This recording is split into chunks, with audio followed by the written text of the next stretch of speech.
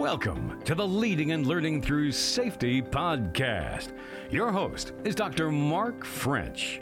Mark's passion is helping organizations motivate their teams. This podcast is focused on bringing out the best in leadership through creating strong values, learning opportunities, teamwork, and safety. Nothing is more important than protecting your people. Safety creates an environment for empathy, innovation, and empowerment. Together, we'll discover meaning and purpose through shaping our safety culture. Thanks for joining us this episode. And now, here is Dr. Mark French. And welcome to this episode of the Leading and Learning Through Safety podcast. Hey, what'd you think of the new intro? Yeah, same music, new voice, little shorter, little more excitement there. Get us fired up to get the party started.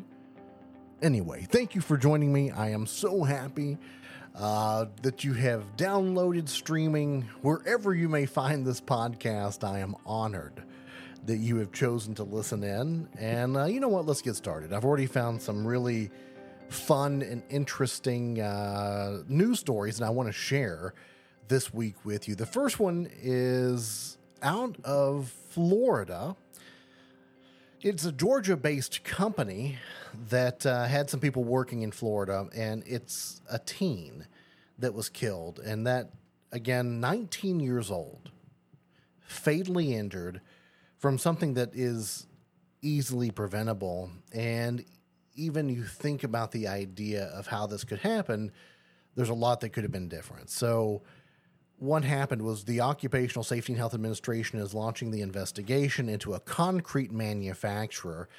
So far, based on the investigation, according to this news story, and of course, I will post the link to the news story.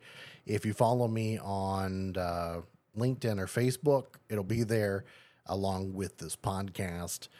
Based on the investigation, 2 workers climbed inside a cement mixer to chisel off hardened concrete at the job site. One of the workers got out of the mixer.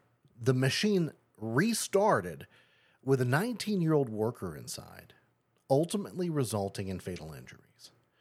OSHA said that the company willfully exposed the workers to this deadly hazard by allowing them to get into the mixer without following energy control procedures and not having an attendant ready to retrieve the worker safely.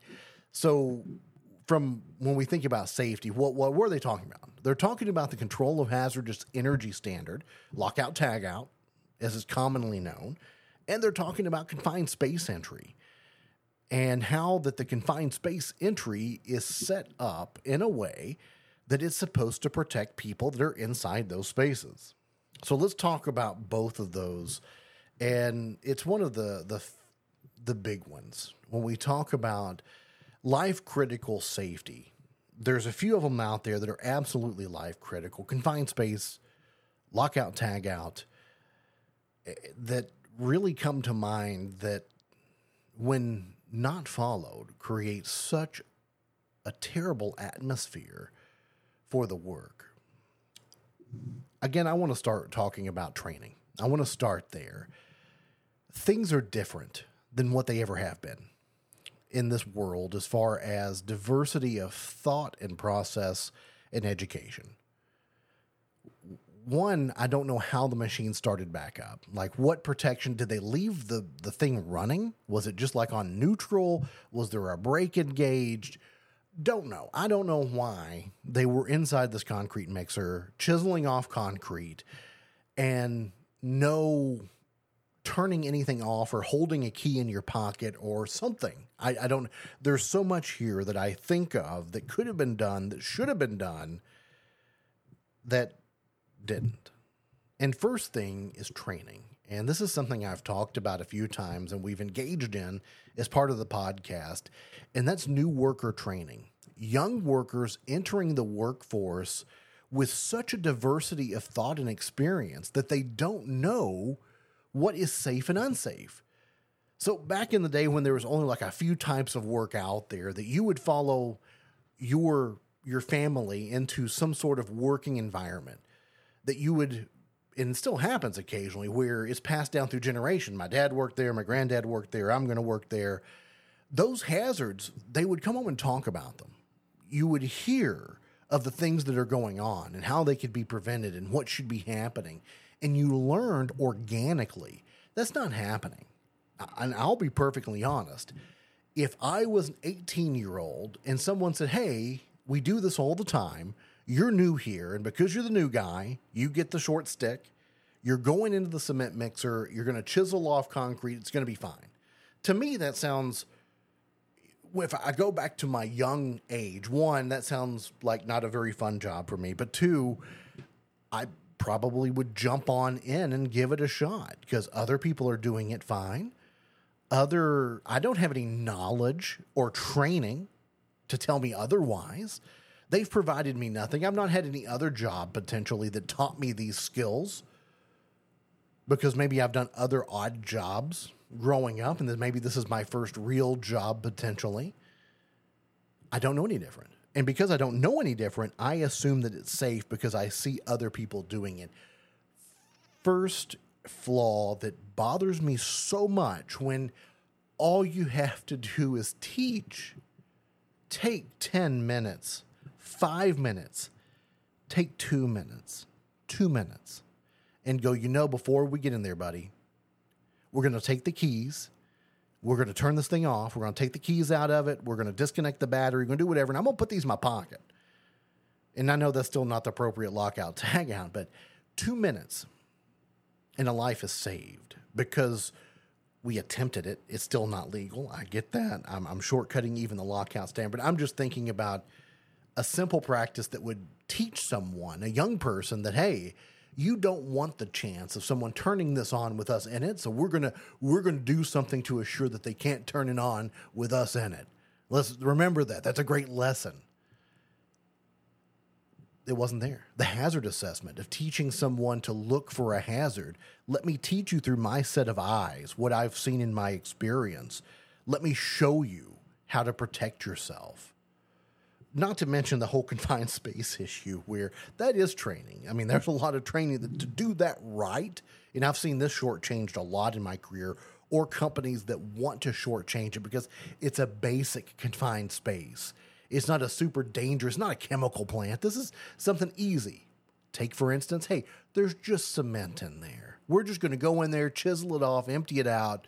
It's going to be fine. We don't need all these OSHA rules telling us how to do it. I sound cynical. And I probably am a little bit here with that because I have done new hire training for pretty much my entire career. And for a while, I thought it was, you just run through the routine. But then I realized at some point, I don't know when it hit me, but it hit me that this may be the first time that they're hearing these messages about safety, that they are hearing these messages about life safety critical procedures. And they may not need them for my facility because of the work we do, but they still need to know about it. And by law, they should know about it. I know that. But I'm still believed that I should teach above and beyond just a little bit to make sure that even if they left, maybe they had some additional safety knowledge. Have I always done that well? No. Of course not. I'm still learning today how to do better training. But the lack of it here, very rough. To think about the idea that we would send someone young, someone new, or even someone new to this hazard and not have them educated on the potential for hazard and risk. It feels like you're taking advantage of someone by not teaching them the right way to do it and to let them believe that it's safe, to let them believe because even if they continue in their career, they're going to teach others that it's okay. And I wonder how long this has gone on of layer after layer after layer of doing it the wrong way, that it finally led to someone being killed, a young person being killed. We'll talk about a different story coming up on the second half of the Leading and Learning Through Safety podcast. TSDA Consulting. Learn you, lead others. The Myers-Briggs Type Indicator is an amazing tool. Problem is that it can be easily misinterpreted. Dr. Mark French is MBTI certified and ready to help you discover your inner strengths. The MBTI assessment can help with team building, stress management, communication, conflict management, and so much more. Individual and group sessions are available to help you discover what makes you great. For more information, visit us on the web at tsdaconsulting.com. And welcome back to the second half of the Leading and Learning Through Safety podcast. Thanks for joining me. Let's move on to a different story. This one here came out of Las Vegas as they're getting ready. They're building the grandstand and they're preparing for a Grand Prix race. And there was a fatality that happened. And what they found out was the first news story, and this was kind of what I want to jump in on. I've had this complaint before about news and the idea of fatalities, of work-related fatalities, being just routine news. You report it, you move on. There's really no investigation. We're going to wait for OSHA for 6 months. Maybe there's not as much passion around it at that time. Those types of news stories bother me because it's almost as we expect it, because the news likes to report things that are new and flashy and to grab our attention. And it feels like sometimes that a work-related fatality is just routine news and not really that exciting, so they don't report it. It's like a blurb, very short, very not detailed, no real investigative teeth to ask questions or to learn or to find information. And it's just left hanging. And it disappoints me that feeling that it is an acceptable thing that we have where someone can have that happen at a workplace and it just feels normal. Like it's an expectation.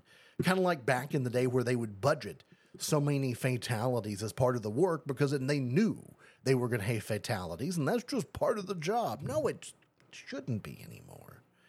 And that's what it felt like. But anyway, what happened was there was a severe laceration on his neck, and he ultimately succumbed. He was helping build the grandstand, the spectator arena. And basically what I have seen in like little pieces of the news is that the ambulance showed up in front of the big Bellagio hotel, in front of the fountains. I mean, this is a popular place in Las Vegas with a severe neck laceration, which means my guess is that it was very apparent and probably very much getting the attention of people everywhere without going into a lot of morbid or gross details of what I can imagine this scene looked like. In a very prominent area in Las Vegas, that someone loses their life from a severe neck laceration, and that's what we know. That's everything that was reported. Boom. Don't know how. We're going to wait for the OSHA investigation to come out. You know, if this had been any other type of news, and you think about when you watch the news, and whether you love it, don't like it, et cetera, nothing here, plus or minus.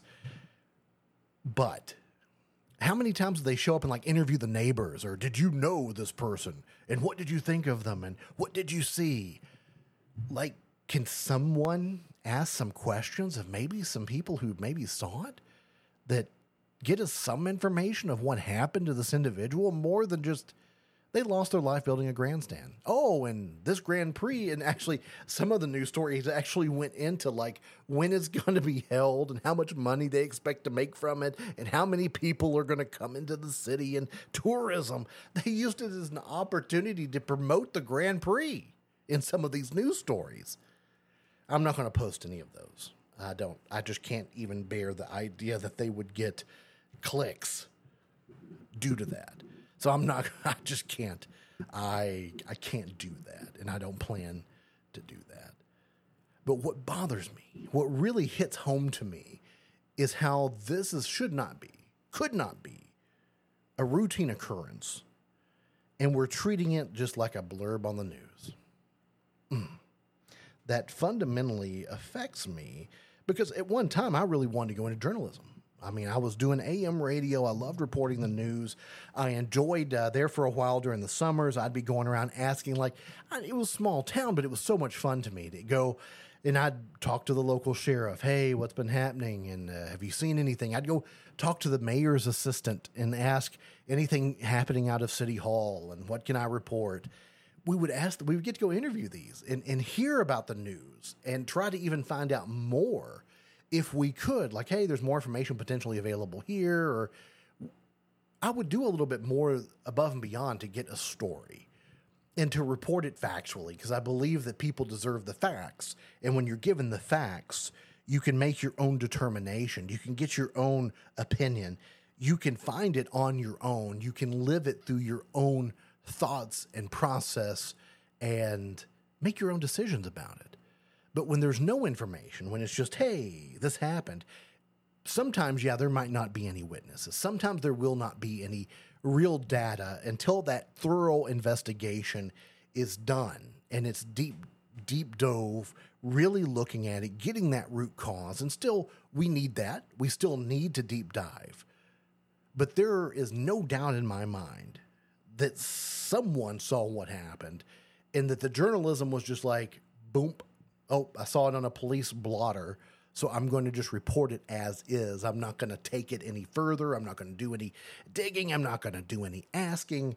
I'm just going to let it ride. And to me, that becomes the apathy of why workplace injuries still seem so common and shouldn't be. Because we don't treat them like it's just doing business. And that's just part of doing business, is that there's going to be unsafe situations and unsafe things and people are going to get hurt. No, I truly don't believe that. Do I believe that my process is perfect? No. Do I believe that I've done everything that I can every day? I try to believe that. And I know there's a lot of other safety professionals and managers and leaders and organizations that every day think about what is the right way to handle it. And when I see these news stories, I usually like to dig in. Like when I find one that's interesting, I'll do some research. I want to know more about that organization. I want to know more about what happened. I want to better understand how we can prevent it. And then it frustrates me when I can't find the information and there seems to be so little effort to try to get that information. It bothers me. Fundamentally, as a person, as a safety professional, and as someone who loves good investigation. Anyway, thanks for joining me on this episode of the Leading and Learning Through Safety podcast. As always, I'm so happy you joined me. As we get into the end of summer, I hope that you're still taking some precautions for heat, because there are still a number of injuries I'm seeing in the news from heat. So rest, water, and shade. And until next time we chat, stay safe.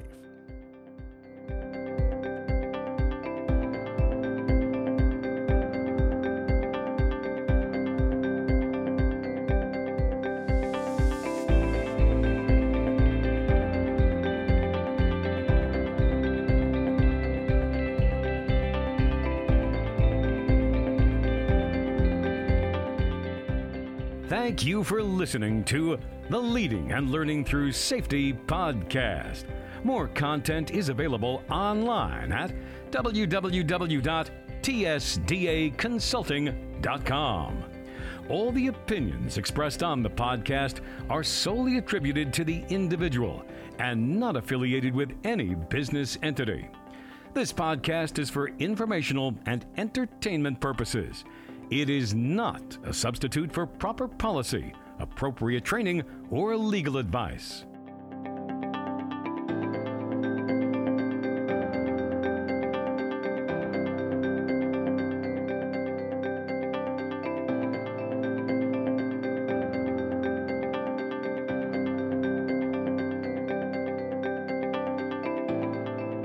This has been the Leading and Learning Through Safety podcast.